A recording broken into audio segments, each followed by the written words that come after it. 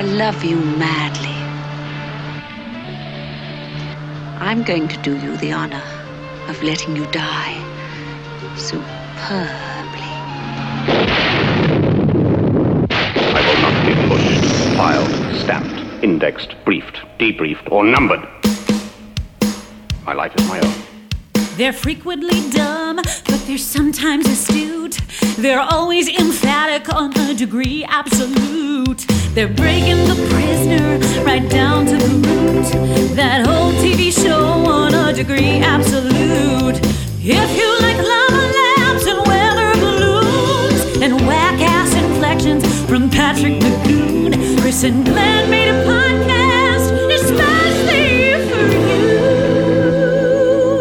you. It's no degree partial, it's a degree absolute.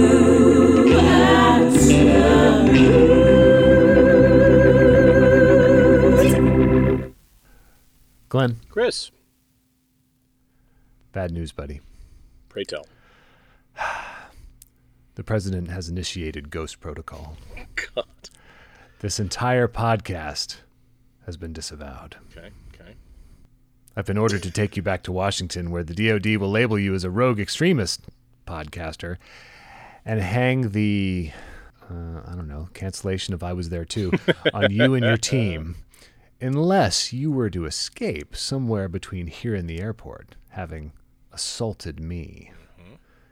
You would then illegally scrounge whatever material you could from a backup supply cache that I've overlooked, the same cache where your team are waiting for further orders. Mm-hmm. You would then disappear, and as this conversation never took place, your intention would be unclear. But if any one of your team were caught or killed, they would be branded terrorists out to incite global nuclear war. Okay. So by this, Chris, I infer that you are saying that this episode, The Girl That Was Death, is more in keeping with Mission Impossible. I'm not clear if you're saying it's with the movies or the original television program. My question for you, though, is how closely does it adhere to something like The Avengers? Because, of course, all the references in this fucking episode are super uber mega British, right? So it seems to me like The Avengers is the right pull. Wait. So the mysterious death during a cricket match of Colonel Hawk English reads as sort of Anglophilistic to you, Glenn? Poisoned stout. Yep, the whole thing. It just keeps getting Britisher. Yeah. This was a tough one because I wanted to come up with some kind of, spy, counter-spy, sign recognition, call sign thing. I thought about going with, could I trouble you for a match? I use a lighter, better still, until they go wrong, which we hear several times in From Russia with Love, which actually predated this. I mean, that's interesting. By a few years. Because Bond, certainly, especially in the Roger Moore era, gets very close to this silly as this episode is. Does the Avengers ever go this silly? Oh, yes, Okay. pretty frequently. Okay. And it's not like a sort of escalation of silliness. I mean, that was the baseline for the Avengers much of the time. But Glenn, I knew that it was going to be tough to thread this needle to find some kind of spy dialogue thing that you would recognize. So I think I want to borrow a lead to get us rolling here, since we are coming off of our discussion of Living in Harmony with the great Ben Blacker. Rolling into another of the final four, The Girl Who Was Death. This is actually the penultimate episode produced. They're actually shooting part of this concurrently with Fallout. Yep. So this is very, very near the end. But I'm going to borrow a phrase from Janet Maslin from her 1982 New York Times review of a film that, despite your insistence to the contrary that I'm already anticipating, has not yet come up on this show. Again, I am the keeper of the archive. I am the arbiter of the good and golden truth, and a faithful respecter of the objectively so. Sorry, I just finished Ben Winter's novel, Golden State, which is all about this future society where lying is a felony, and there's a whole police department devoted to catching liars. Great book. I recommend it. That's in a degree absolute literary recommendation. So, unless you're going to chide me for referencing a Melville thing twice in 2 episodes, I am going to cite Janet Maslin, who began her review of Star Trek II: The Wrath of Khan thusly: "Now this is more like it." Oh, see? Right. Good. I'm sorry I'm like a dog with a bone here, but did Secret Agent / Danger Man ever get this silly? I don't think it ever got this silly, but it did get this cast-wise. Mm-hmm. Christopher Benjamin, Potter. Yep, sure. Makes up an appearance here. He showed up in a bunch of Danger Man episodes. He was in, what's the name of the movie that they turned the aborted fourth season of Danger Man in color into? Oh, I want to say Kosho because it's on the brain. It's like that. Yeah. It's a sauce. I can't remember. Nope. Just keep vamping while I Kuroshi. Kuroshi. That's it. That was the TV movie that the only 2 episodes of Danger Man that were actually shot during the color season that McGoohan just pieced out in the middle of, very near the beginning of would be more truthful. So Christopher Benjamin, the same actor, is in those, playing a character named Potter, as he does here. He's in Danger Man. So here we see him on the cricket ground at the beginning. We see him. He's the shoeshine guy who speaks into his shoe brush. That's a thing, man. Because that's a thing. He calls it ridiculous, and he's not wrong. Yeah, this episode is going to mostly be train spotting for me, and I mean this is kind of hog heaven for me, Glenn, because generally the way this goes is that you're actually trying to assemble some kind of theory of the case, and I'm just like, how about this? How about that? That was funny. But I feel like that's all. This is like a sort of Family Guy episode of The Prisoner. That's a good pull. That I enjoyed very much. My theory here is, and this episode was shot in September of October of 1967. So this is one of the episodes that is in production after The Prisoner has started to air. And I've asked this question before. Like, I don't know what exactly happened between McGoohan and Markstein? The money man, the ITC guy, the guy, Lou Grade. After they finished their initial 13 episodes, after they wrapped on Many Happy Returns, I don't know, unless the series was just costing way more money than Lou Grade was prepared to keep doling out. I don't know how they could have concluded that they needed to wrap this up sooner than later without it having had a chance to air and to find out whether it connected with audiences or not. But just looking at this final production block of 4 episodes, which was Do Not Forsake Me, Oh My Darling, doesn't count, right? I mean, McGoohan was barely there. Living in Harmony, The Girl Who Was Death, and Fallout. Those are the 4 that get made afterwards, even though Once Upon a Time is shown in the penultimate spot. It was made much earlier. So just looking at the content of these, I feel like McGoohan must have been like, fuck it. He's just over it. Like, I feel like maybe he had a meeting with Grade that went badly, and he was like, okay, you want more Danger Man? You've always wanted more Danger Man. I'm going to give you more fucking Danger Man. Here's your fucking Danger Man. Because that's what this episode feels like, right? It does. It does. It also feels like a fable, like the as number 2 says at the end, a fairy tale version of Danger Man. And the thing, though, is that I don't know if I agree with the whole, like, he wants to save some money aspect, because there is a lot of money on screen in this episode. They blow up a bulldozer.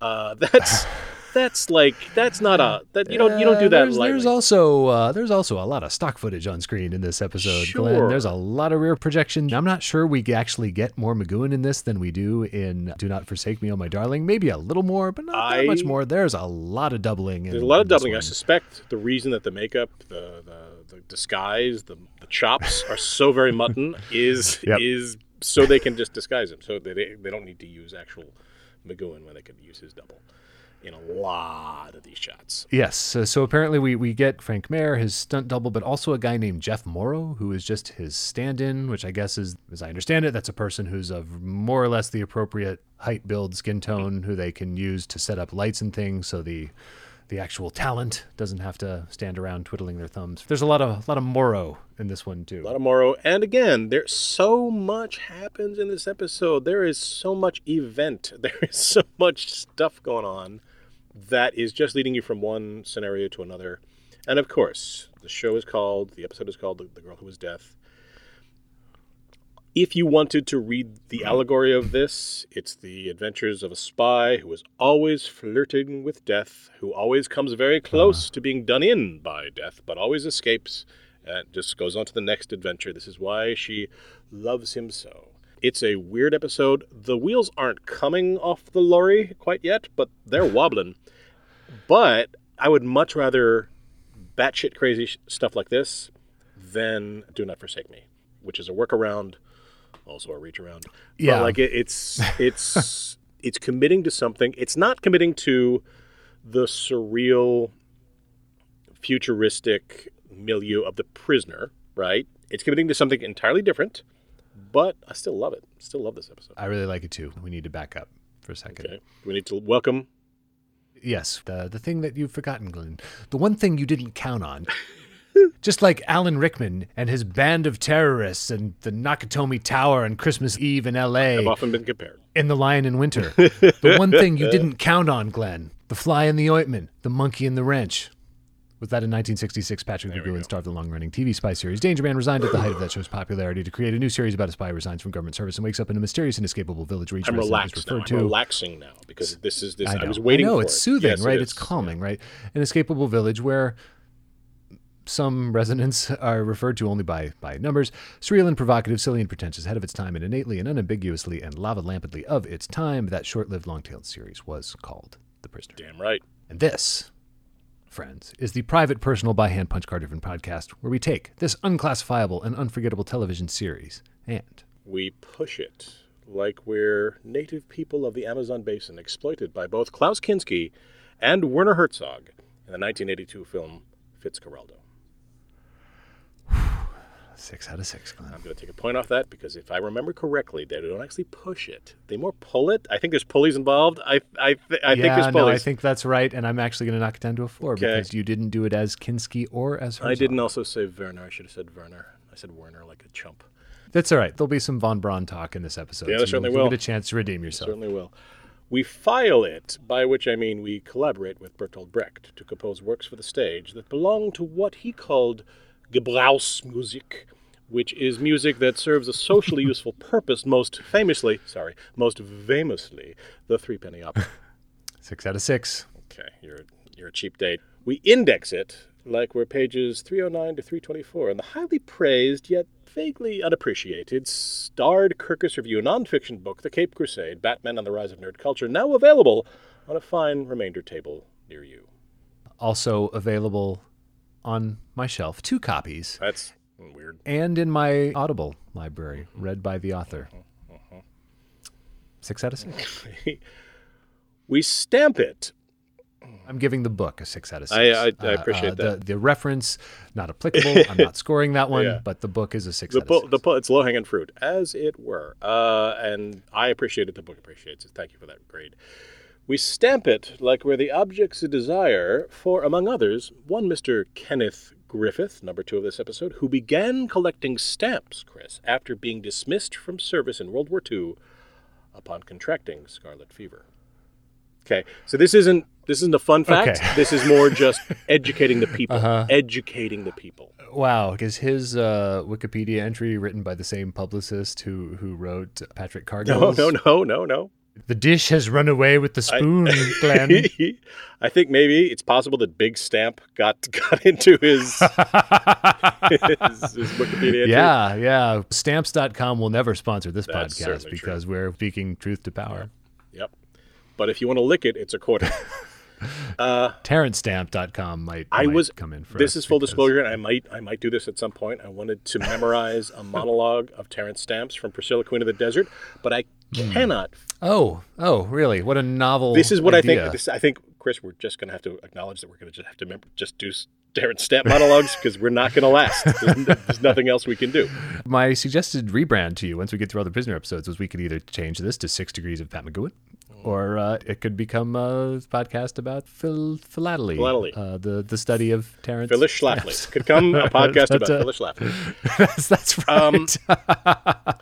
But I listened to a couple of monologues of his from Priscilla, and I can't figure out what he's doing with his accent.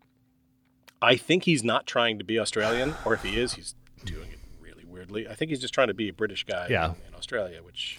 You were thinking of Daniel Craig from Logan Lucky when I was attempting badly. Yes. Terrence Stamp from The Limey. I should have known that because I Wilson, had just seen The Limey, but yes. And Terrence Stamp is not in Logan Lucky. But I should have corrected you on it. Yeah, no. And this happened like Grains are a thing, Glenn. as people are listening to this. It happened like 5 weeks ago. But yes, that's a thing. Anyway, we brief it like we're a talking collection of fruit in a Fruit of the Loom ad campaign.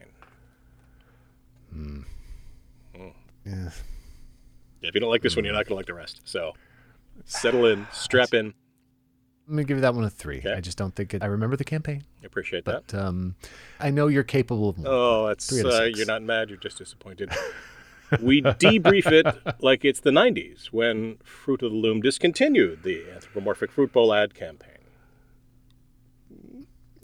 Give that one a 4. Okay. Well, There's history. Then maybe- there's a changing of the guard Then- and a changing of the drawers. then So, maybe this will get me a 5. Probably won't. Let's be honest, probably won't. We number Are it. you going to read it as Werner Herzog? I'm not. We number it like we're professional Fruit of the Loom inspectors who left an inspected by card in every pair as their calling card, like they're the goddamn Joker or something.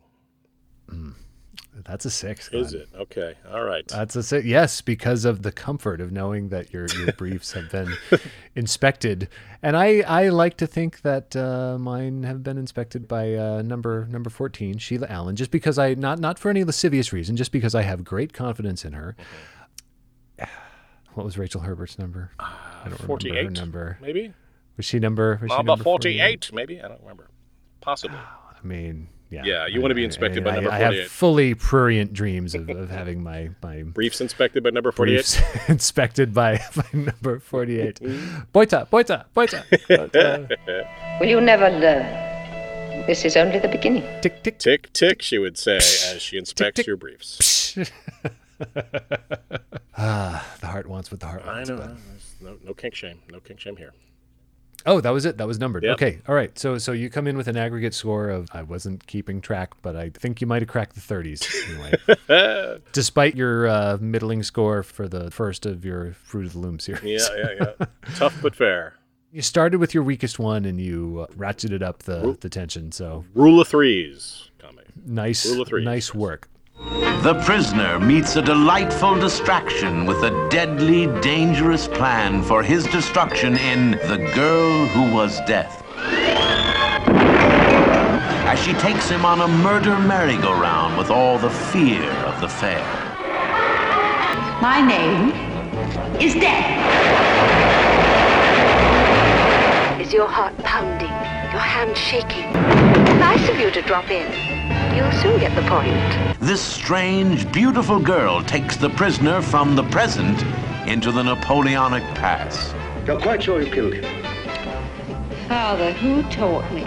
Be sure to watch The Girl Who Was Death, the next exciting episode of The Prisoner on this channel. All right. The Girl Who Was Death. This was written by Vincent Feely, who wrote one of our favorite episodes, Schizoid Man, from an idea by David Tomblin. He was checking out. He was like, I'm out. Tomblin is all about giving credit to ideas, although he reduced Ian Rakoff, who thought he was going to get a co-writing credit on Living in Harmony, to From a Story by Tomblin and Rakoff, and Tomblin gave himself the writing, directing credit on the... I don't know. That's just a thing that I always like to see in the credits, like from an idea. Yep.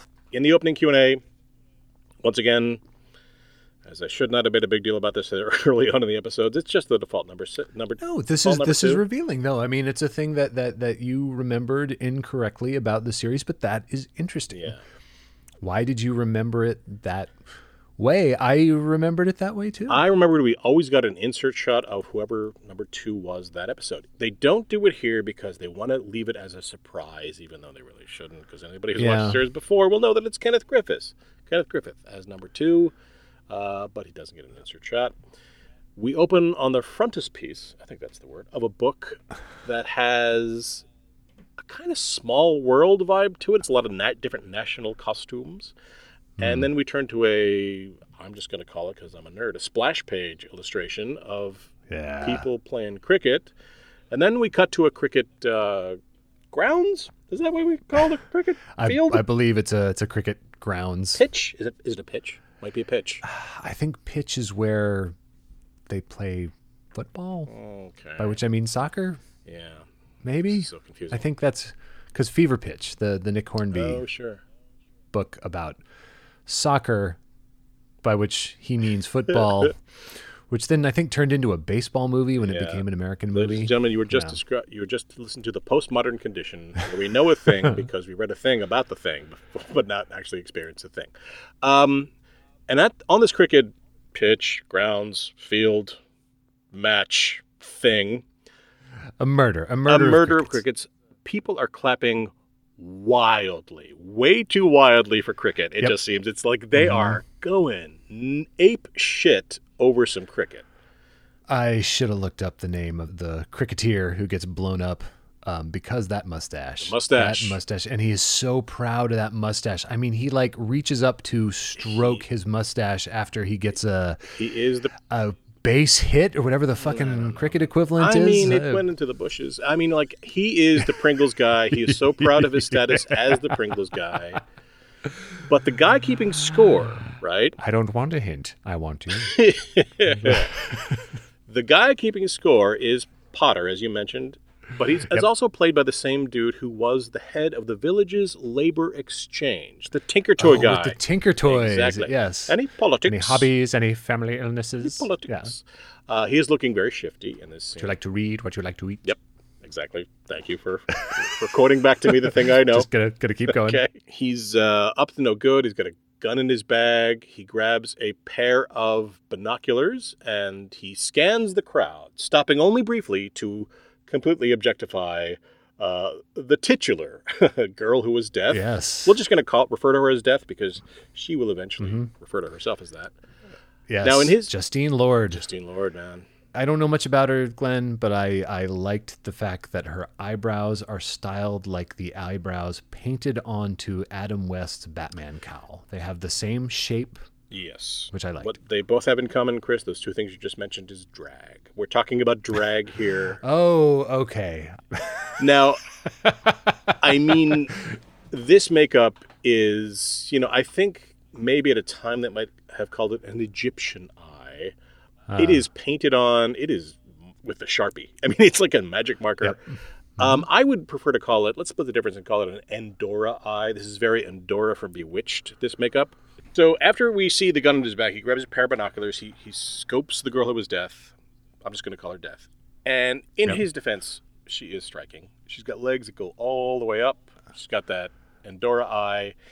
Yeah, and he does a great, like, after he's done checking her out, he does a great, like, gotta reset. See, I think like I'm a cartoon. we took away two very different interpretations because he does not linger on her because there is a dude he scans. He goes over to the Pringles guy. Mm-hmm. The Pringles guy winks at him and he smiles coquettishly. He looks a little embarrassed. Hey. So he smiles back at Pringles guy and then the ball goes out of bounds. Probably there's a British term for out of bounds, but we'll see. It goes to a place that's just not cricket. And then we don't see it, but like it's clearly the woman, it's clearly Death who replaces it with a replica that has an explosive inside. Yep. So when the ball is thrown to Pringles to bat it, it explodes in some very red smoke. And we then... Yeah. And none of the spectators react with horror or disbelief or anything. I mean, we'll come back to this because we're going to come back to this cricket pitch field match later. This very same field. Which, I mean, again, like we can excuse all kinds of the reveal of what this story ultimately is and who's telling it and to whom. We'll forgive much of the goofiness of the telling, but... maybe not all. We can debate this. This episode could also be called Yada Yada Yada because lots of yada yada yada.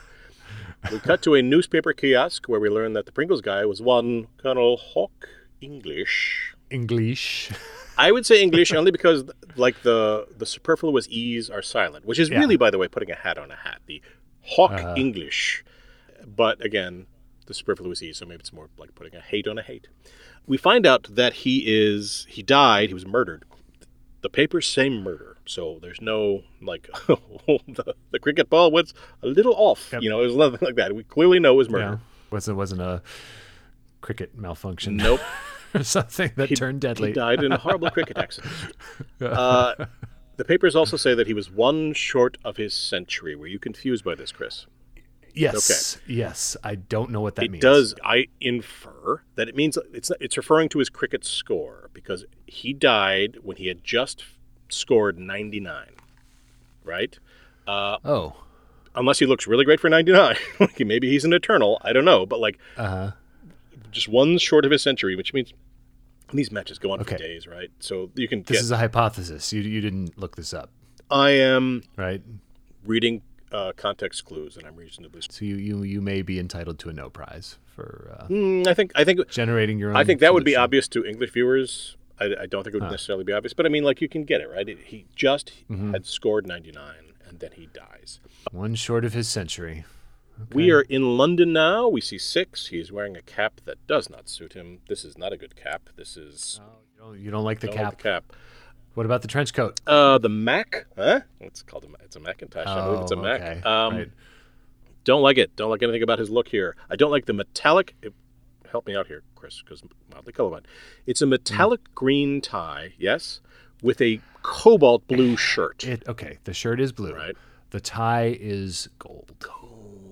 Okay. I mean, you wouldn't wear a green tie with a blue shirt, right? That's not enough of a contrast. It seems like he shouldn't be wearing whatever the fuck he's wearing. Yeah, it's like a yellow gold kind of. Good to know. Tie. So it's kind of a Michigan, University of Michigan kind of. Maybe he went to UMich. What? Where does this pull come from? I know. I got layers, Chris. I got layers. Unmask yourself. He stops by a shoeshine man. Six refers to him as Potter, which is a Danger Man reference, a secret agent reference, as you mentioned. Right. And I think Kuroshi ultimately aired concurrently with this, which is weird. Has anybody else on the show The Prisoner been referred to as Potter? It seems to me like I've heard that name elsewhere on this show. I don't remember. This is why we have the internet. This is why the vast internet, as full of people, will correct us. Potter. Potter works for MI5, MI6. Is it? One's a MI9. One's a highway. One's a Secret Service thing. Yep. So I can never remember. He works. I don't think he works for the highway. I think he works for the Secret Service. He's been tasked to protect the colonel, who is also a British agent. And his failure has gotten him demoted to Shining Shoes, which, sure, that's just British, much more civilized, right? There's no Siberia for us. We're the good people. We just make you do manual labor.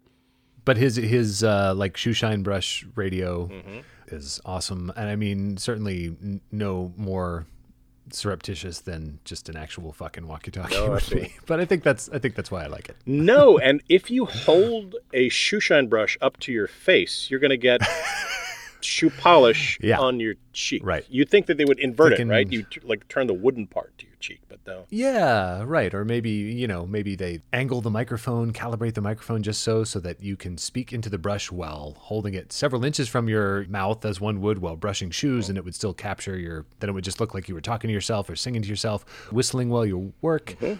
Maybe passersby would think you were just singing Get Rhythm while shining shoes, as the film Walk the Line posits is the origin of Johnny Cash's song Get Rhythm. Okay, good to know. But we're pro shoeshine brush radio. Yeah, we're pro shoeshine as a means of getting information because we love Police Squad. Yes. And that's right. It is established in Police Squad that's a perfectly cromulent means of gaining information. Daniel Craig says in the scene at the National Gallery where we're introduced to the Ben Whishaw version of Q and Skyfall, a gun and a shoeshine brush radio. Not exactly Christmas, is it? I've completely forgotten that, but this is why you bring the knowledge. Yeah. Oh, man, that scene is suffused with subtext, Glenn, where they're looking at that Turner painting and talking about the bloody old ship and whether it's obsolete or not. And that scene, like you, Glenn, has layers. Okay. So, yes, the colonel was an agent who was trying to track down one Dr. Schnips. I love this name. I love it. Who was a crazy scientist who's been trying to build a rocket to destroy London for 26 years. What was the colonel up to? Dr. Schnips, crazy scientist. For the last 26 years, he's been building a super rocket to destroy London. Where? Well, it's just what the colonel was about to find out. Excuse me. Ridiculous. Where do I start? You're to go to the Magnum record shop, booth 7. The chief will speak to you there. Chin up, Potter. It was so damned unsporting.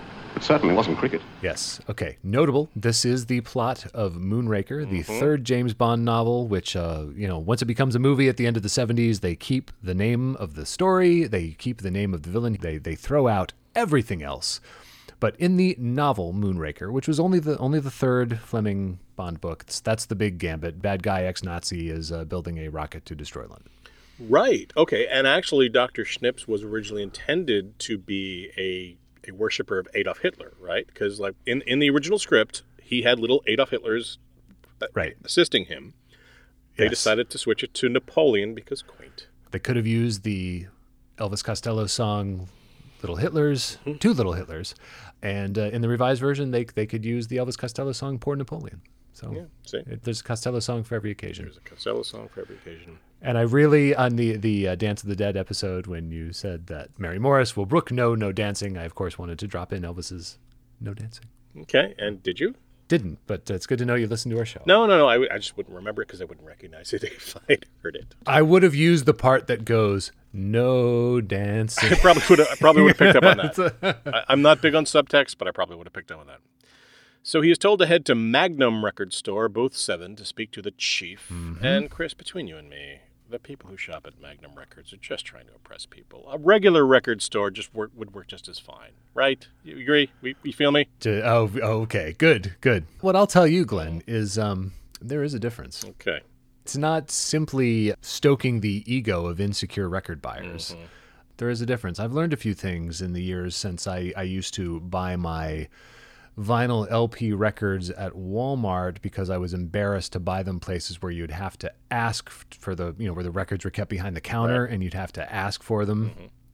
I may have been traumatized by an early episode when I had just started my career as a vinyl LP collector, when having developed an urgent need for a particular LP in the middle of the night because, the listening session was ongoing, I went to a nearby 7-Eleven that also stocked LPs. Oh, wow. And but kept them behind the counter, so I had to ask for them. And the clerk, I guess reading my discomfort, asked what size I needed. And let me suffer for what to me seemed like many hours of tormented silence, and then said, I'm just fucking with you. Okay. Oh, and then he further elaborated. He said, when the sorority girls come in here, I always ask them that, and they always look at each other and giggle and say, how about the medium? Good for them. Good for them. Yep. So anyway, what I've learned, my many years of record collecting as a pretentious audiophile is it makes a difference. Good. Makes a difference. Good to know. The Magnum label is not merely for show. Good to know. As he's going to Magnum Records, the woman, Death, is pretending to be a mannequin in the window. She doesn't look at him. Hang on. No, you're fast forwarding here. I'm not. Because that's at the end of the record scene, Nope. right? This is It's after at the he's beginning. had It's at the beginning. Okay, sorry. Before he I gets apologize. there. Yep. She's imitating this mannequin. She's not looking at him at any point, so it's not like she's spying on him. She's looking away from him at any point. And we cut away from this scene before the shop owner comes over and goes, "What are you doing? Get the fuck out of my window. Who are you?" Which is just not, it's like, this is a thing that would happen. Yeah. Goes to the record store. He flashes something under his, what I've now learned, is gold tie. Yeah. I just thought that was a gesture that had been agreed. I didn't think there was anything under the tie that he was flashing. I just thought that was the signal. Maybe just, I thought there was a badge or something. I just thought that was the thing with the tie that will open up the right doors and a few of the wrong ones. Okay. Well, I mean, like, it's not like anybody would go to somebody and flash, like, here's my tie. I mean, it's like, so obviously it's a weird thing that he has to do. The record store clerk hands him a record, and Six proceeds to get his dirty fucking oily mitts, smudgy fingers all over it. Like, he was a dick to that clerk in the village shop, but he did at least handle those Bizet LPs with the proper respect. He didn't put his oily fucking fingers. And the dude is communicating very clearly. He's holding it by the edges as he hands it to him, and he's yes. like, "Oink, yes, oink." It's just like a fucking stevedore. He goes over, he listens to the record. Mission: find and destroy Professor Schnips' rocket. There's very little help I can give you, I'm afraid. The opposition have been one step ahead of us all along. Thank you very much. What was that? Nothing. Standard disguise. Take over where the colonel left off. His mission, should he decide to accept it, is to find and destroy Dr. Schnipp's rocket with the standard disguise, which is hilarious because... I love the standard disguise, which we will get to in a smash cut in just a second. You probably don't remember this because I will admit to non-obsessives they do run together, but it is a fact that you and I did see the film Mission Impossible Rogue Nation together, Glenn, which is the one where Ethan Hunt gets his instructions via a vinyl record. Yes.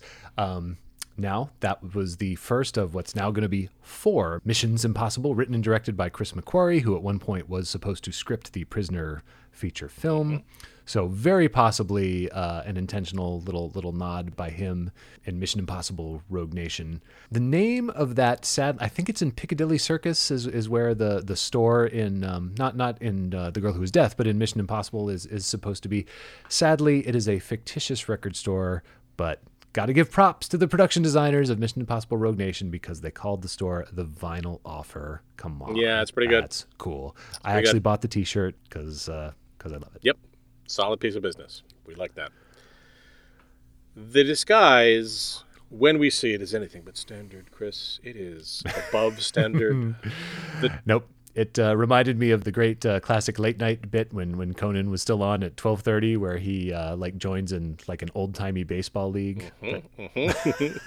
He puts on a fake beard to go play baseball on Long Island somewhere. The mustache is the mustache of a person who would be riding a penny farthing bicycle. The chops, they're mutton. Oh yes, they are. And very nourishing on a cold day. And the wig is ferret-like. It's a big old fucking wig. And then we smash cut to him playing cricket at the same cricket pitch match field. Yep. Right. What is the definition of insanity, Chris? It is doing... Well, I mean, she got the results she wanted the last time, so I guess you're asking on behalf of the intelligence services here. It is a fucking baller move to try to dispatch the runner-up secret agent in exactly the same fashion, but her name is Death, so... True. That's True. It's not like she can't cash the check. So she tries the old exploding cricket ball bit again. And it happens at precisely the same point in the game when he's at 99, just Walden short of his century. Same thing happens. Ball goes out of bounds. She replaces it. Now, apparently, one violently explosive murder is not enough for these grounds to have updated their ball handling protocols. No. 2 looks like carelessness, as Oscar Wilde 2 looks like carelessness. Tradecraft. And 3's a trend, as we learn. 6 is keen-eyed. I can't tell if he knows that the switch happened, but he is suspicious. When the ball is thrown, he catches it and then throws it into the woods where she is or was, and there's an explosion. He runs over to find a note written in lipstick on a very dainty lace edge hanky, right? Yeah, I think so.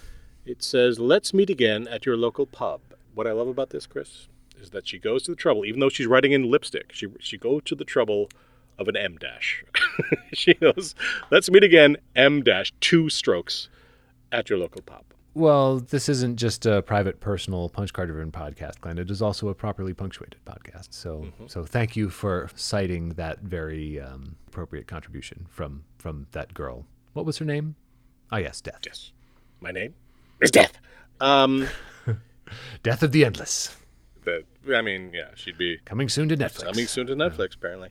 Now, he goes to his local pub. What's wrong with this picture, Chris? It should be called the fucking Hope and Anchor because that's a pub he used to drink at. Right, and if he hadn't driven George Markstein away, I'm sure it would have been. He goes to a pub called... This is the worst pub to go to. It's called Hotel Restaurant. Like... Why? Yeah. Why would you? I know. The prices are going to be so inflated. Everything's going to be so sterile and awful. Like there's not going to be any character at all. Why are we going to a hotel restaurant pub? But the barmaid, Doris, clearly knows him. She knows his drink. She asks if he wants his usual. The usual, sir. Please, Doris. I love that name. My grandma was named Doris. Great I'm name. Waiting patiently for Doris to come back.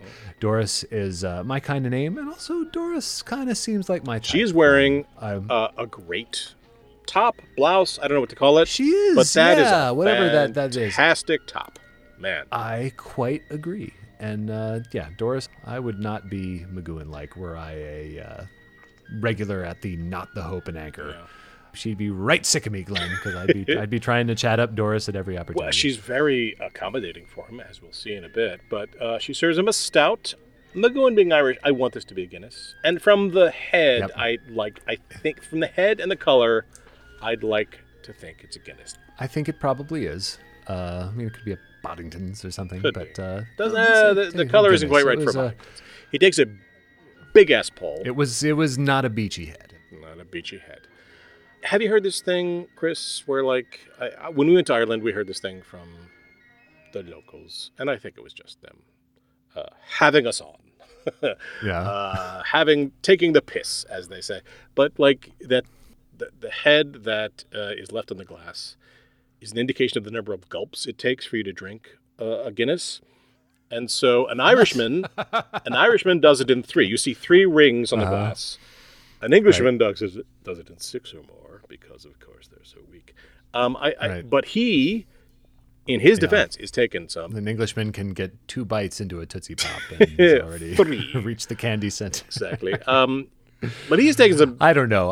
When I was in Ireland, the locals just kept approaching me and saying, totally unbidden, "That's not a knife. That's a knife," which was just weird. It was super weird. It was not what I was expecting. I mean, it's the wrong hemisphere for one thing. And I didn't have any kind of an edged weapon on my person at all. So I don't know what they were seeing in my face. Yes, that's not a shillelagh. That's not a thing. Anyway, he takes a big-ass pull. Good for him. He notices a word engraved, etched, I don't know, at the bottom of his glass. It says... Was it in modified Albertus? It was in standard Albertus. Thank you for bringing this up. Because it doesn't do the weird thing with the E. It's a full E. It's like a complete closed E. It says you, but of course it doesn't say that yet, because of course the first thing is you. He blinks. He takes another gulp. Word comes up, have. And though it looks like it's the village font, it's just basic Albertus. He takes another pull, just. And here's what I like about that, Chris. I like that because the writer of the note is taking the time. She paid a little extra for the engraving at Things Remembered at the Granarun Mall to communicate to him that what's happening to him happened just now. Just immediately, real recently. She could have just said, "You have been poisoned." But she said, "You have just been poisoned." Seconds ago. Right. And it would have been more strictly accurate to use the present tense. But you are poisoned. That's a good point. Again, she's death. Here's what I would have done. She knows what she's doing. Here's what I would have done to save some money. Poison, bitch. That's what I would have said. But there's another gulp. But that would be revealed in like an Englishman. Even an Englishman would have had the full message spelled out for them if you had just done it that way. 2 words, 2 lines. Yep. No, you gotta stretch it out, Glenn. Because death, she got style. Again, she got style. She got grace. Bin is happening because we just have to. And then he keeps going, finally poison. This is so British just to kind of like let you on. But no, instead of turning on the barmaid, which I would have turned on Doris, because like logically, she has to be in on it. Right. She is definitely like chain of custody of that pint glass. But also like she handed him the glass such that when he went to drink it, the words would appear from top to bottom in a way like that. She is in on it. So he immediately puts the glass down and orders a brandy, then a whiskey, then a lager drink.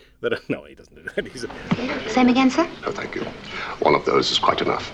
Brandy. A whiskey, a vodka, a drambuie. Do you know what drambuie is, Chris? No. I've heard the word. Whiskey, vodka, drambuie. It is a Scotch whiskey infused with honey and herbs. Tia Maria, Cointreau, Grand Marnier. Then he orders a Tia Maria, a Cointreau, and a Grand Marnier. Tia Maria. Grand Marnier. Yeah. Tia Maria is this incredibly gross, creamy coffee liqueur. Cointreau, which is an orange-flavored liqueur, and Grand Marnier, which is also an orange-flavored liqueur, but that's a blend of cognac, oranges, and sugar. Sir, you'll make yourself sick. Okay. Gross. I asked this question as someone who has never induced vomiting in myself. I've never done it, but I gotta think. You wouldn't do it. Right. But there are easier ways, right? I mean, can't you just... that's why I don't know if the finger in the throat actually works, but But to just give yourself alcohol poisoning to make yourself throw up, would that work? He is far too heterosexual to shove a finger down his throat. Yeah. And he's not going to ask Doris he's not gonna hold his muttons for him. He's not going to play with his uvula. Nope. When he excuses himself to go to the toilet, not the bathroom, right? I like that Death is exiting, preceded by her extremely long cigarette holder. Like an epee. Make way for... Basically. Yeah. It's like, it's as big as an epee. But I just want to say, like... So I think what he's doing here is he's trying to cut down the time, because you could just guzzle vodka and throw up, but he wants to do it quickly, and the way to do that quickly is by mixing liquors in a very short amount of time. Your stomach is going to rebel. He drinks cognac, which is a kind of brandy. Chris, ask me what brandy is. What brandy is? What is brandy? Glenn, what's brandy? Well, I mean, she's a fine girl. What a good wife she would be. But my wife, my lover, the lady, is the sea. By the way, this is a tangent. We're given to tangents, but brandy clearly works in a gay bar, because it's these guys who are there, and they're like, "Oh, sorry, Brandy, you'd be a great wife, but my love, my lady, is the sea." Old Briny, old the bounding main. Yeah. Oh, Davy Jones' locker. That's where I go. Can't marry you. something semen. Anyway, so she finally says, "Sir, you'll make yourself sick." And it's like 7 drinks in when she, he's already downed half a dozen drinks in 90 seconds. You are expending your role in this history. You have a hand in that, Missy. You have a hand in like the fact that you'll make yourself, nope. Right. You helped. Sir, you'll make yourself sick. Doris is an operator. I mean, she's no Death, but she's in league with Death. She's in league with Death. Yeah. And, okay, so he decides he's going to guzzle these things down. She has an appointment with Death? Got an appointment with Death. He guzzles these things down, and then, this is my favorite part of the episode, maybe. It's a small moment, but he lines up the glasses on the bar and gives them little tweaks. So fastidious. Little OCD tweaks, because, of course. Because makes sense. And then he goes to the toilets, which I never understood why the British call them toilets, because the Brits as a people are invested in euphemism as a way of life. They are the most easily embarrassed people on the face of the earth, and yet instead of saying something, couching it like restroom, water closet, they say toilets. Let me get the toilet. Right. Where's the toilet? It's like, blah. It's not my... Loo, right? You can say loo. They say loo, I am all about, but like toilets. Where's the toilet? Yeah. Or the water closet? The water closet. They used to say water closet. Just a nonsensical, like... I mean, no, it makes perfect sense, because you can get water there, and it's in a little enclosed space. It's a water closet. It makes complete sense to me. All right. Toilet is like, I hate everything about calling it the toilets. So again, as you mentioned, as he's going in, the white woman in white, Death is coming out. She's got this crazy cigarette holder, which just seems like it's, entirely drag. It's way too much. It's way too long of a cigarette holder. Smoking kills, but she's way ahead of smoking. We don't see him vomit because it's 1968, but he washes his face. Then he goes to dry it off on one of those disgusting eternal towel dispensers. Oh, right. Yeah. Where a note is written, this time in black, because apparently she ran out of lipstick, or, maybe it's goth lipstick. I don't know. Maybe she's ahead of her time. It says, "Upset tummy, try Benny's Turkish baths around the corner," which is setting up kind of a public health nightmare, because, that sign is going to stay there and it's going to keep rolling around. Oh, yeah. So some dude who has had diarrhea in the last 24 hours is going to see that and go to a public pool after having diarrhea. Like, this is, it just seems like a thing you shouldn't do. You are retroactively reducing my sum of enjoyment from this episode, Glenn. You're ruining it after the fact. I'm just saying, this is a thing. Don't do that. Don't do that. And especially when it turns out that Tommy's, is it Tommy's? Yes, it's Benny's Turkish baths are, it's him in his steam cabinet. He's back in the disguise. When did he get back? This is another direct Bond pull. This is right out of Thunderball, which came out in 1965. Oh, wow. This episode is airing in January 1968. So not only does this very thing happen in Thunderball where Bond traps a guy who has already tried to kill him via spa device by jamming the steam thing with a broom handle so the guy can't get out of it. The victim of this treatment from 007 is Count Lippy, as played by one Guy Dolman, who we saw in Arrival as the second number 2. Oh, interesting. It all comes back together. Now, the problem with this scene is that he's in full disguise. He's in a steam cabinet pod. Whatever, I don't know. That seems like just an awful device. Why would that exist? The spirit gum would have melted by this point. Like the spirit, you can't hold on to that mustache, that wig, those chops. There is a sign on the wall next to them called it says tepidarium. Do you know what a tepidarium is, Chris? No, but it does sound awfully British. That's right. It was a new word for me. There was also a no smoking sign, though. Makes sense, right? Don't smoke in the steam room. It would just automatically go out, right?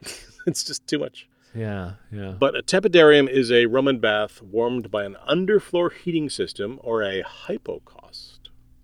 Another word I didn't know. This is an incredibly educational. Yep, which is a hollow space. This is what the Romans did. The hollow space under the bath where you just pump warm air into to kind of warm the air. So, yes, as we talked about, the woman in white, Death, slinks over, and she slinks. She's a good slinker. This is a very good slinking that she does. In her boots that were made. Have we said her name yet? Justine Lord? Yes, Justine we have said Lord. Justine Lord. Great name. Great name. If you're going to play Death, you got to come to play. And when your parents name you Justine Lord, you're qualified. She puts the broom between the handles to trap him in. She puts a helmet on his head, like kind of a goldfish bowl on his head. Sure. She has got boots that were made for walking, or at least for murdering.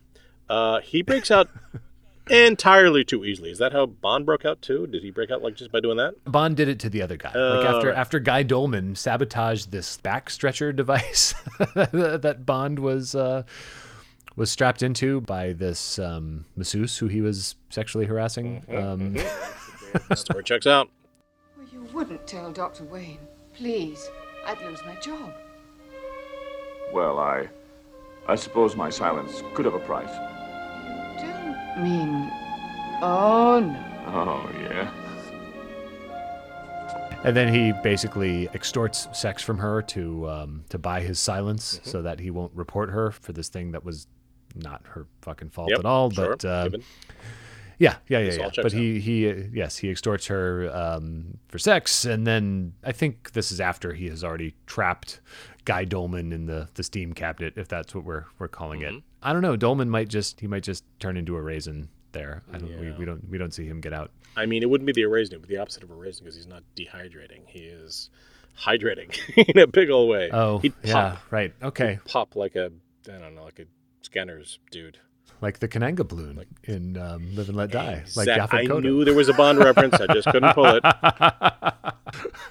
Who gets shot with a shark pellet or something? Shark pellets. These are things that happen. So we see that he is in full. When he breaks out, he's been sitting in that steam cabinet in layers of tweed, and layers of tweed, in full Sherlock Holmes plaid. Turns out she's left a note in lipstick on a nearby steam cabinet that says, "Go to Barney's boxing booth, front row. P.S.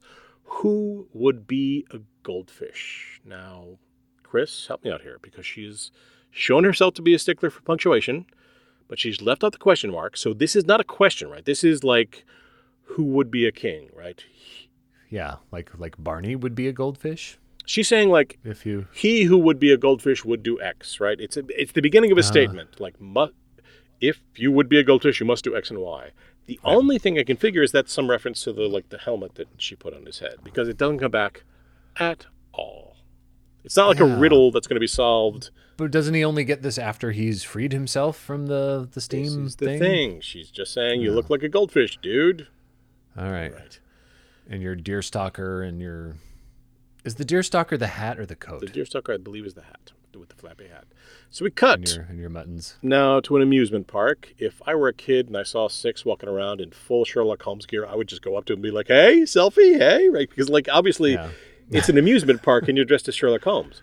Wait, so we don't learn anything at the boxing match? Like Six has to in his Holmes. I'm saying get up. He fights the guy in his full gear. He fights the but you're a pugilist, right? So Do you think they had boxing rings at amusement parks? Does that square? The boxing booth supposed to be at the amusement park? It totally is. Okay, that I did not get. I thought these were separate locations. No. He goes and there's roller coasters and boxing and okay. Men sounds great. Hitting meat faces with fists. It doesn't seem like I understand. Like at the Iowa Fair, there's like, oh, we're gonna judge a cow. Yeah. Here's a butter thing, but boxing doesn't seem like. We're gonna watch a Sherlock Holmes cosplayer fight this tubby old guy.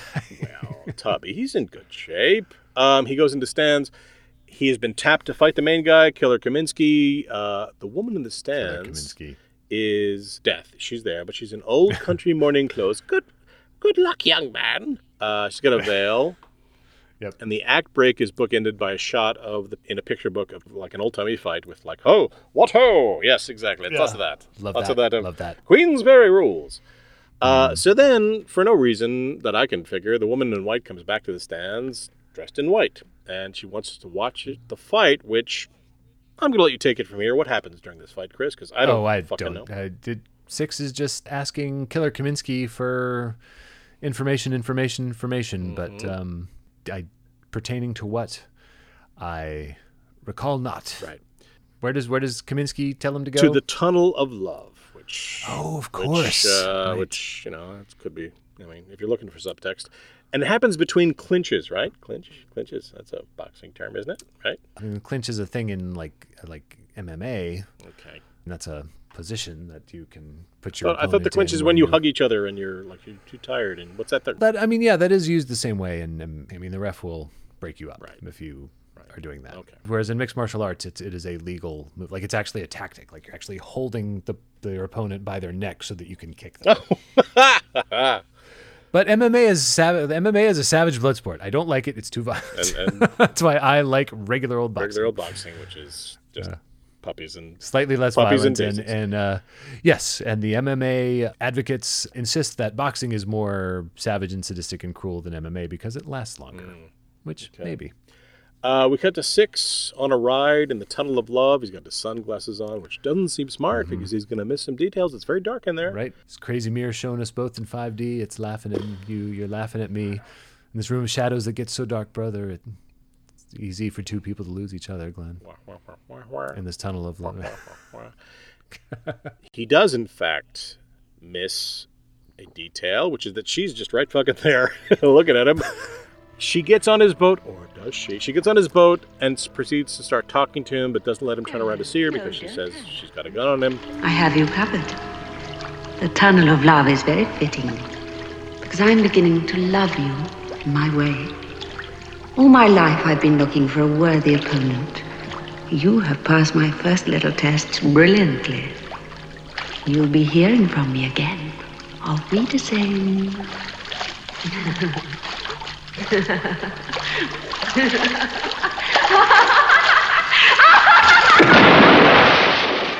passed my first little test brilliantly.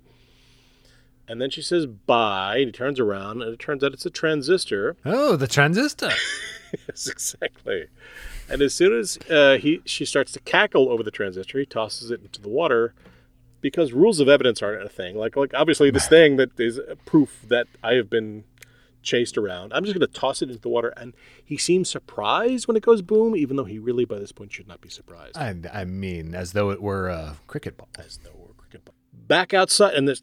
Okay, so we're gonna kind of speed through this because a lot of this happens over and over again. But he goes back outside the amusement park. He chases. So they had a lot of good, high quality rear projection footage of this amusement park. Actually, a lot of this takes place on the actual rides. Like he chases her onto a roller coaster, then a carousel. McGowan is not on the. McGowan is nowhere near. Anytime we see him on a roller coaster, like he is clearly in front of a rear. McGowan was back in his trailer in London. Yes, but like.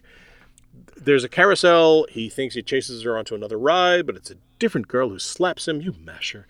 He spots her again. He gets on another roller coaster, but again... Nice, satisfying. Like, they could have lingered. He could have gotten slapped some more. We haven't seen him slapped since Free For All. Yes. He's a man who is deserving of slaps. And then when he misidentifies her, something like, doesn't he tip his hat in apology several times because he keeps misidentifying her because there's a real run on white dresses in London this time. Yes. The very same dress, like it's everybody's.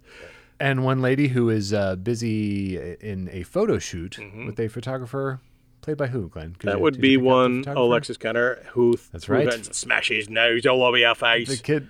Yeah, I mean, I wonder if that was his voice or if that was... No, that's him. The ubiquitous Robert Rietti, or if Rietti was even still there at this point. No, that's definitely him. Okay, I'll smash your nose all over your face. That is definitely him, and this happened several times, first on a roller coaster, then in front of a carousel, and then we learn that as soon as he leaves, after he tips his cap, it's the actual real Death because she rewards him with a kiss. She rewards the photographer, Alexis Kenner, with a kiss. Yes. She hops into a very adorable white sports car. He follows in his car, which is just as conveniently parked. It's right behind it. Mm-hmm. That moment with where it turns out to be the real Death after he's used to seeing all the fake deaths, it really reminded me of that scene from The Lion in Winter, where the Lion in Winter has the hologram that he's using to throw his pursuers off the trail, and then like after a bunch of them mistakenly shoot into the hologram and see that their bullets have no effect, Glenn. They next go around another corner and are again confronted by a Lion in Winter who says, "You think this is the real Lion in Winter?" Okay. No, I wasn't seeing that coming. And then they all just like drop their guns and he goes, "It is." Yeah, it seems inevitable. And shoots them. It's funny how this is what you aim for as a storyteller. You want it to seem unpredictable yet inevitable. And that's where I ended up. So she radios him as they are driving, as he's chasing her. I love you madly. And I love the way your hair curls on the back of your neck. You'll make a beautiful corpse. I'm going to do you the honor of letting you die superbly. And then she becomes, I mean, you could pick the reference. She becomes the DC Comics villain Count Vertigo by pointing and tilting the rear screen projector that he's in. Glenn, she does control the vertical and the horizontal. She totally does. I love this. This is my favorite part of the episode, Chris. It is so dumb and so fun and also it is totally like when the Wile E. Coyote is chasing the Roadrunner and he doesn't he'll run off the cliff and then like everything's fine until he actually looks down and only then does gravity take hold. I love it. And McGowan, God love him, he sells it. He sells that he's being turned around on a rear screen projection. I love Count Vertigo. I've always loved Count Vertigo. Count Vertigo is this guy. He's an incredibly handsome blonde guy who has a great costume. He just touches his temple, and people, have. And I always read him as gay. Yeah. I mean, I don't know if that's canon, but something about him, the handsomeness, the fact that he disorients people. Glenn, Deuteronomalous. Yep. Canon. Yep.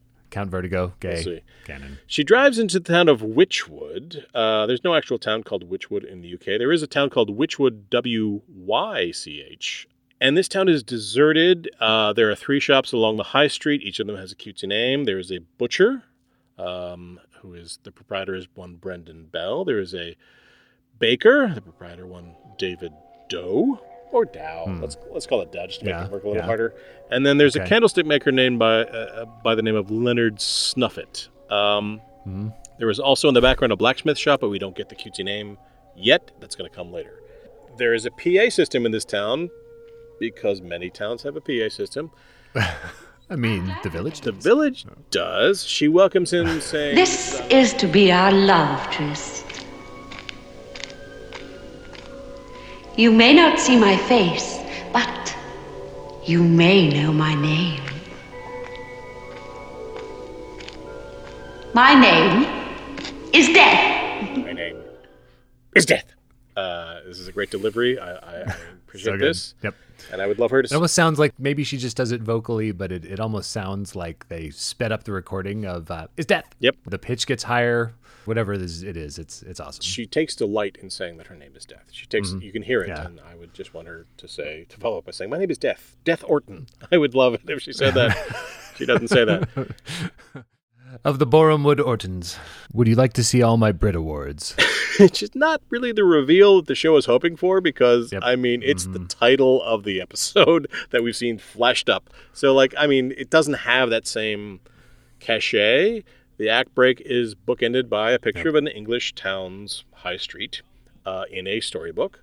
She apologizes that her father couldn't be there. He's busy with his rocket. Also, he didn't wish to play gooseberry. Huh? Do you know this? No. Okay. No. I'm ashamed. Had to look it up. Tell me. Of course, I had to look it up because this is incredibly British. To play gooseberry is to be British. the third wheel. To be like the dude, the woman who's hanging out with a couple. Like the couple wants to be together, Right. and you're there, just hanging out with them. The gooseberry. To play gooseberry. Yep.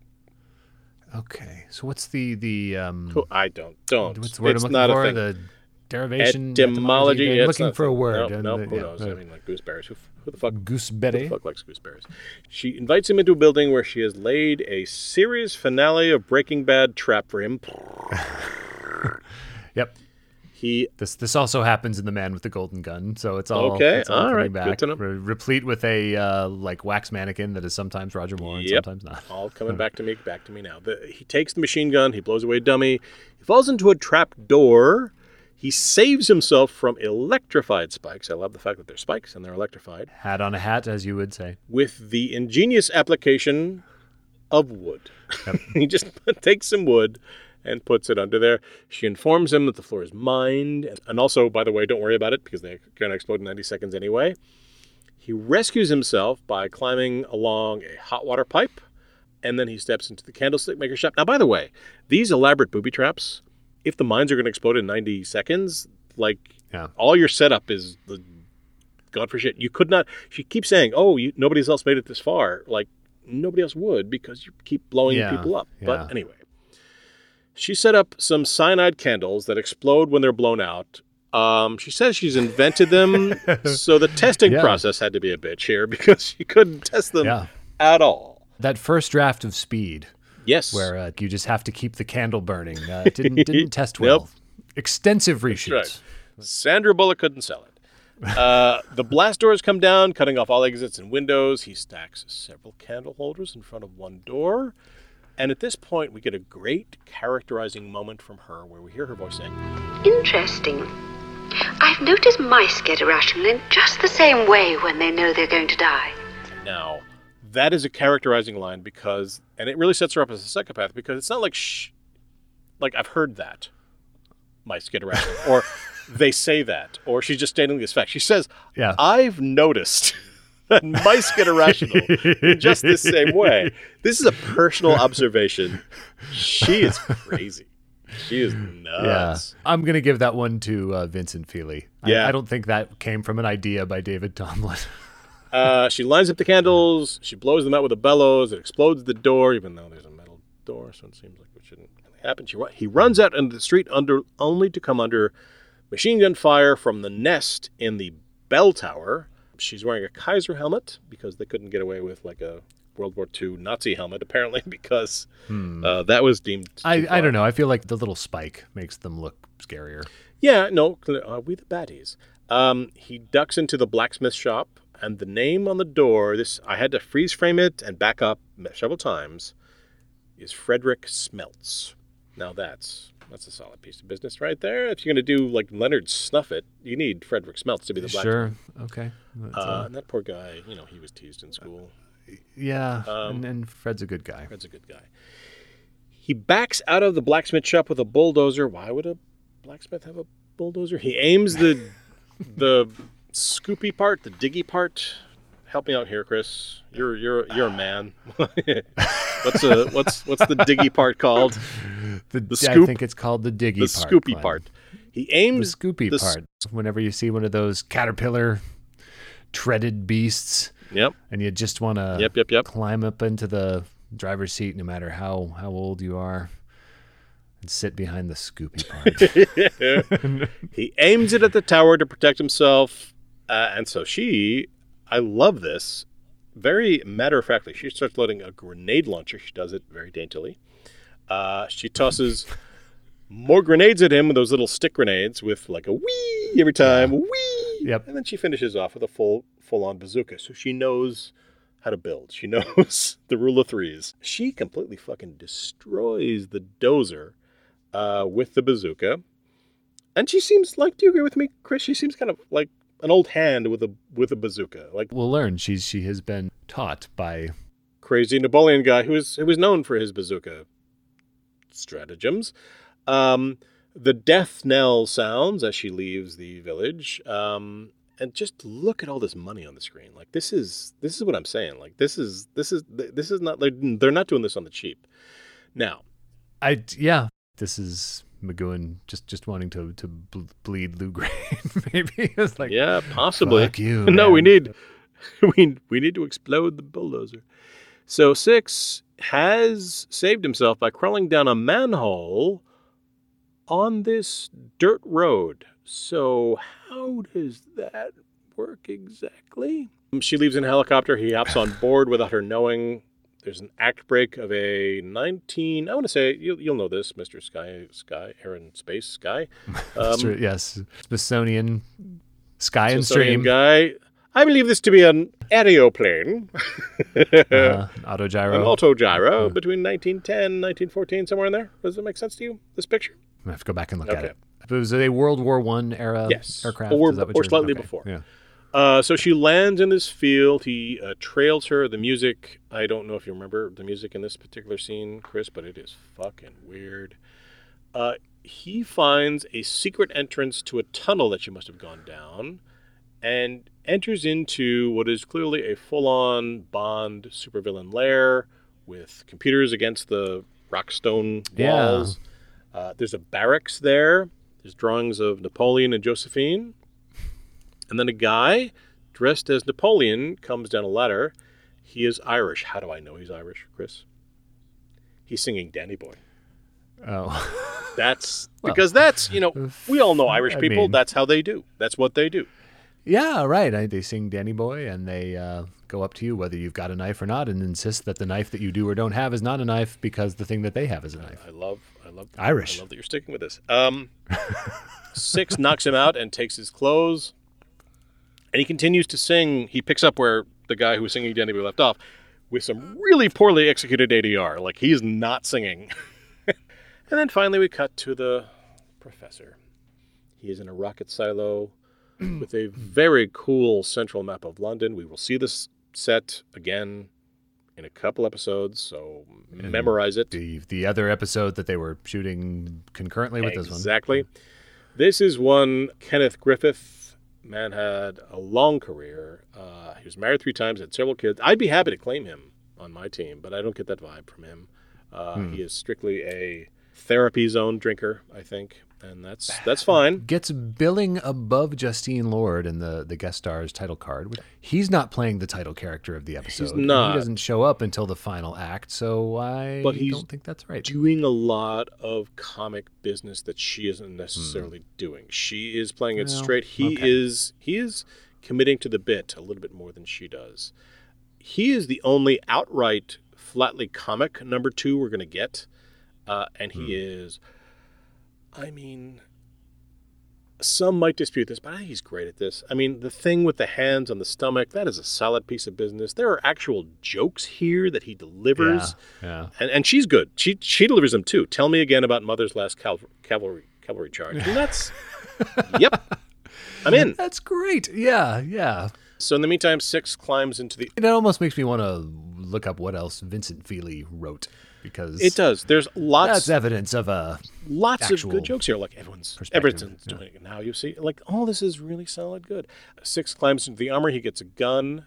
We cut back to the professor, who is divvying up London, which he will destroy in 1 hour's time. We learn that the person that Six KO'd was the Irish marshal, who was named O'Rourke. There is also a Welsh marshal named Jones. Chris, ask me if Jones is a common name in Wales.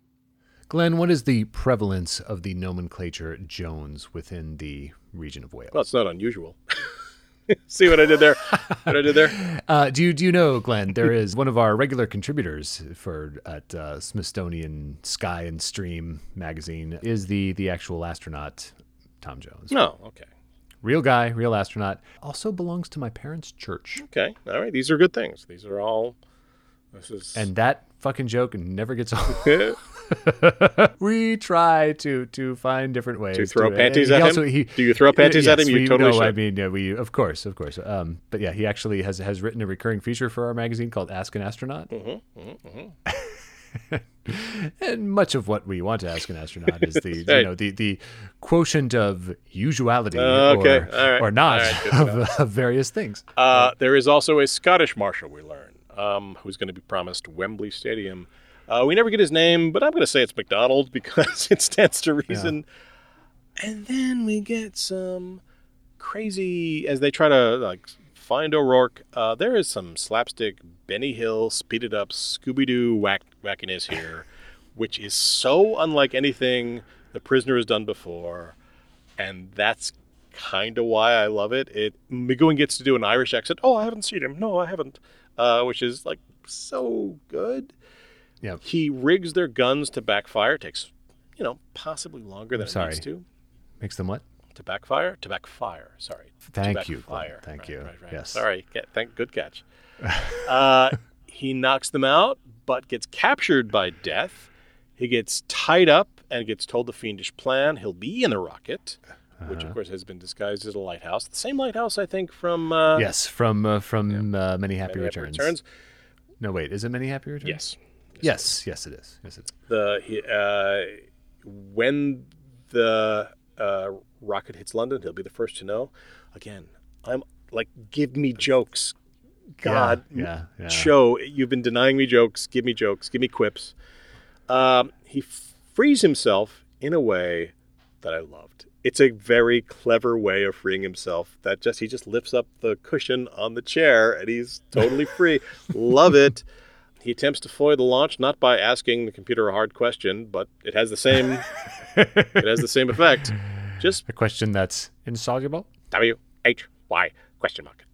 He just why punches some dials, and then he climbs down outside the lighthouse using some mountaineering rope that has been Chekhov-gunned into the previous scene, where she talks about how great this mountaineering rope is. Try some mountaineering rope at your next party. Like mountaineering rope is the sponsor. Everybody loves mountaineering rope. Hey, I mean, Lou Grade was wealthy, but he wasn't made of money. He had to pay some bills. Very good. 6 takes the boat. They try to stop him with the grenades that he has rewired, so that the actual detonation charge thingy is in the handles that they use to throw them, and not the actual grenades themselves. Blowing them up good, which blows up the rocket / lighthouse real good. And then he closes the village storybook. The smug look he gives right before they blow up. That's great. Yep. That's really good. There's a moment in Casino Royale, and I'm not talking about the 1967 Casino Royale, which certainly seems like an important reference point for this. Should right? be. That movie came out 9 months before this. Mm-hmm. So this exists in a post Peter Sellers, David Niven, John Huston, Woody Allen, yes, Orson Welles, don't forget Woody Allen, Ursula Andress, Casino Royale universe. But there is the same bit in Casino Royale 06, the whole thing that's supposed to be at the Miami airport, which was actually shot in Prague, I think, where the bad guy is trying to blow up a jet that's about to take off, and Daniel Craig Bond has, unbeknownst to him while they were grappling, he locked the detonator onto the guy's belt or something. So then the cops all tackle Daniel Craig. Because the bad guy is wearing a cop uniform, they just ignore him. There's a close-up of Craig's face as he's being held down and handcuffed and kicked by these cops, but he's just looking at the bad guy who he knows is about to explode. And it's that same face that Pat McGowan is making here when he's looking back at the lighthouse like, this is the moment. Yep. Right before you're going to blow up. Yep.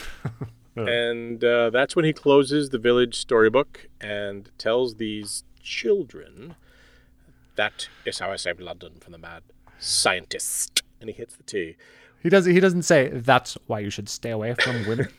Always. That's why I never trust a woman, even of the feline variety. That's why I always leave a note.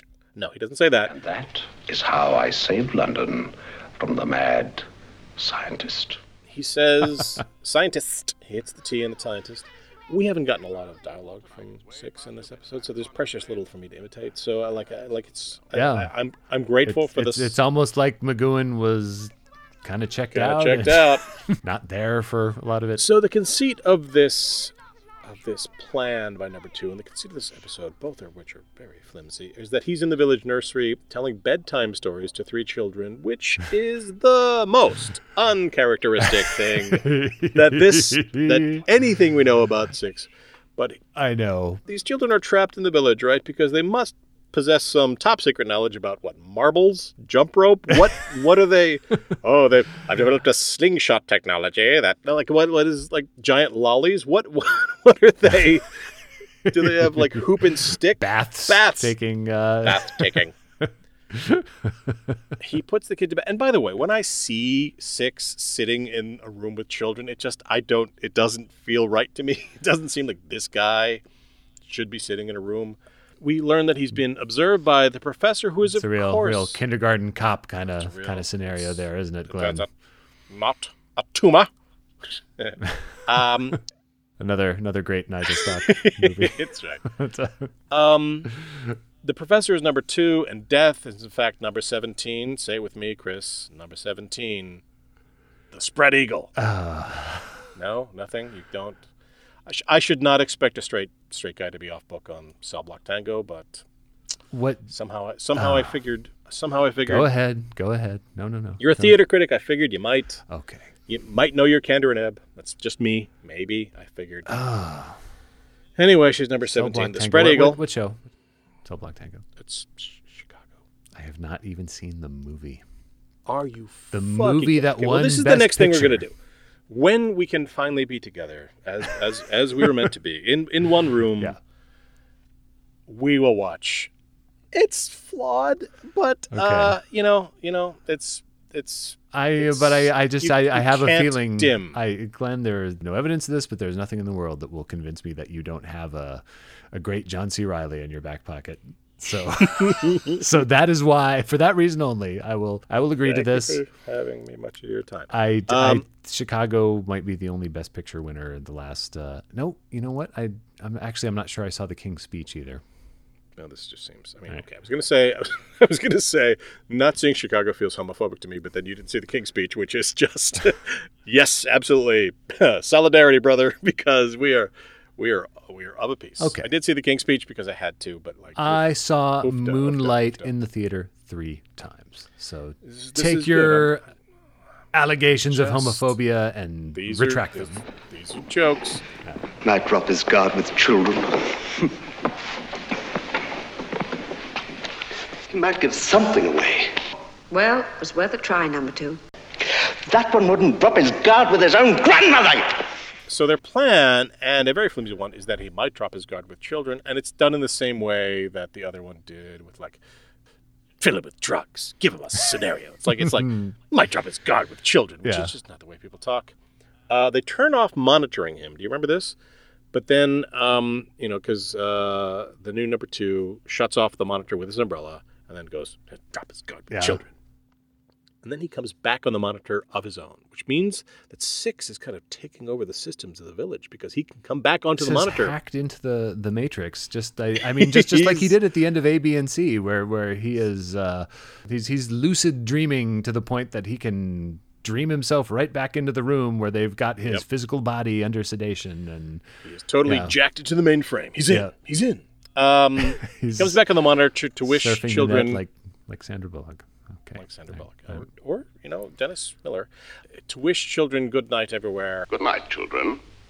Everywhere. He props up a creepy everywhere proto Pennywise clown, and then he walks off to some more weird ass music. I would please clip this music, Chris. Both musics there, just weird as fuck.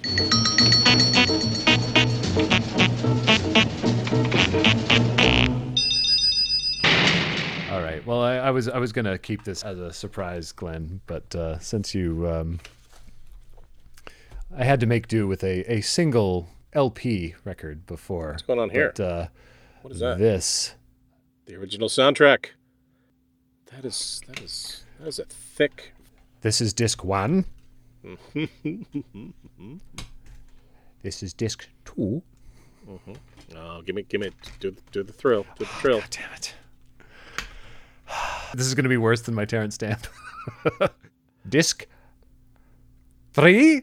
Ah, you did it. Look good for you. That's growth. You know what I call that? Growth. This is you probably can't discern the typeface here, but this is the music Bible for the series, explaining how each of these cues were to be used and reused and re-reused. Oh, man. I don't think we hear the cues for these kind of weird, this particular weird episode again, as it should be, because they're just fucking weird. Well, again, they certainly reused a lot of music, but perhaps this was part of Operation Bleed Lou Grade Drive, because we're no longer on good terms. So he leaves the nursery, village, Zoom, face bars, end of episode. What do you... I kind of love this. 6 out of 6, man. 6 out of 6. No, it's so much fun. Like, all the ways in which the Living in Harmony falls short, this delivers the fucking goods. I mean, if there's a strike against it, it's that it's the same. Not The Prisoner. It's not The Prisoner. It's something else. But yay, love it. It's fun. You've talked about the space within the X-Files, that episodes like Bad Blood or Jose Chung's From Outer Space, Occupy. I mean, maybe that's is giving it more credit than it deserves, because I think this is really is kind of a half-assed, really a hodgepodge of doubling and stock footage and yes, I mean, corners were cut. This is all Battlestar Galactica books. This is all but cut it's corners. really fun, and I mean, even though I liked Living in Harmony much more than you until the end, Oofta. by exploiting the comic potential, and maybe just the fact that it was kind of riffing on a thing that was very contemporary at the time, rather than something that was more established and storied, like the Western. Although, as you asked, Ben Blacker, I guess that depends on whether we're talking about the classic American John Ford, Fred Zinnemann model Western, or the more contemporary spaghetti Westerns. Then I don't know. It's just the results are better here, and I feel like McGoohan might be in on it a little more. I mean, bringing back Christopher Benjamin as Potter, that's kind of an Easter egg, right? I mean, you wouldn't do that if you were sticking to your insistence of a year prior to this that he's not John Drake. Stop saying that. How dare you suggest it? That seems like the kind of fan service thing that happens all the time now. In this mature period, perhaps superannuated period of geekdom, where we're like, oh, okay, Michael Keaton Batman is going to be in the Flash movie that's coming out 35 years later. All right, great. It just seems like McGoohan kind of throwing his hands up, but in a give them what they want kind of way. Yep. I love it. 6 out of 6. 6 out of 6, definitely. I would normally kind of go, well, this isn't a Prisoner episode, so NA, but no, I love this so much. And it is bookended. Well, not even bookended. It's like, what's the opposite of bookending? We only have one bookend at the end. It's like it's ended. By a great performance by Kenneth Griffith. I love that performance. He is, again, they couldn't sustain this. They couldn't just go and do a full-on joke episode, a full-on comic episode more than once. But if they're going to do it, this is the one we got, and I am on fucking board. Next up is Once Upon a Time.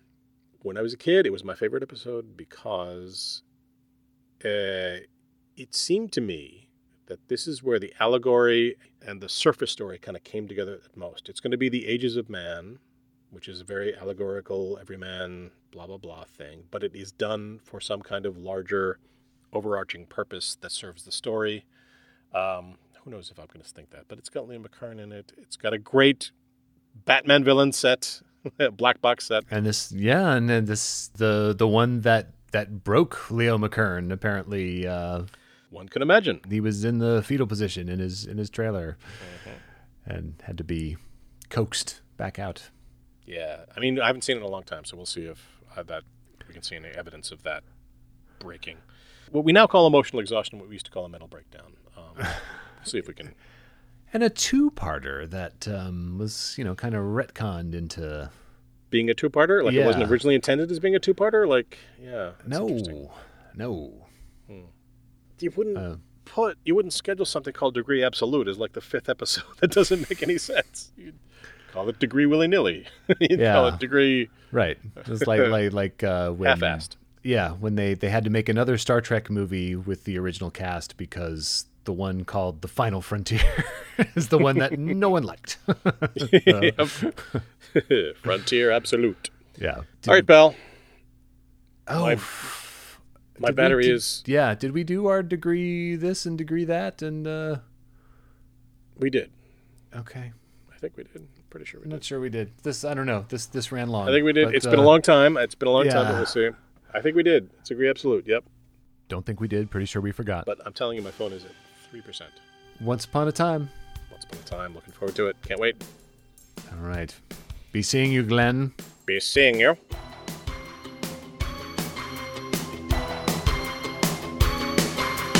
There's a man who leads a life of danger.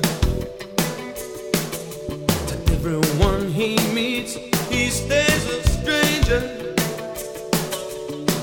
Every move he makes, that's one more chance he takes. Odds are he won't live to see tomorrow. Secret agent man, giving you a number, taking away your name.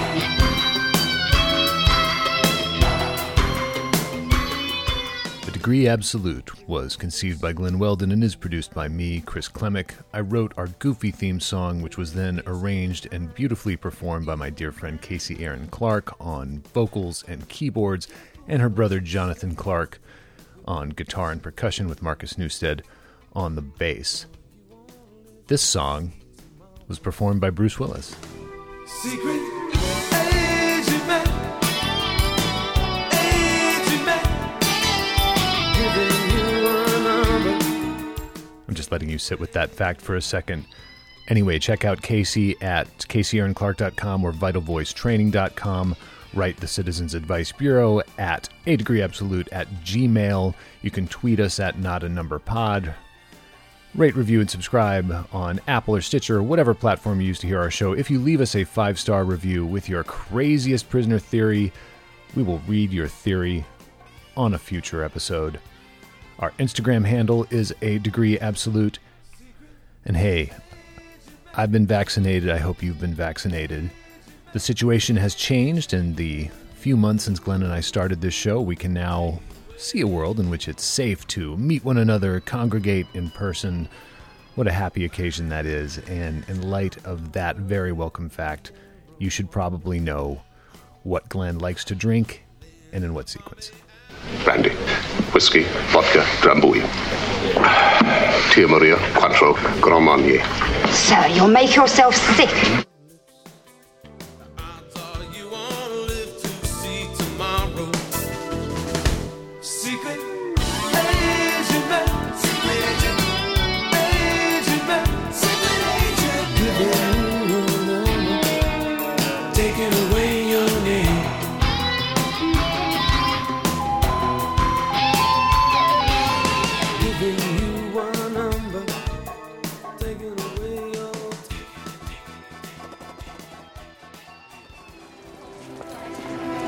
I work for an agency. It's called IMF. What does that stand for? Impossible Mission Force. Shut up. No, I'm not kidding. You don't understand everything I'm telling you. It's top secret. You can trust me. I know. Be seeing you, Glenn. Be seeing you.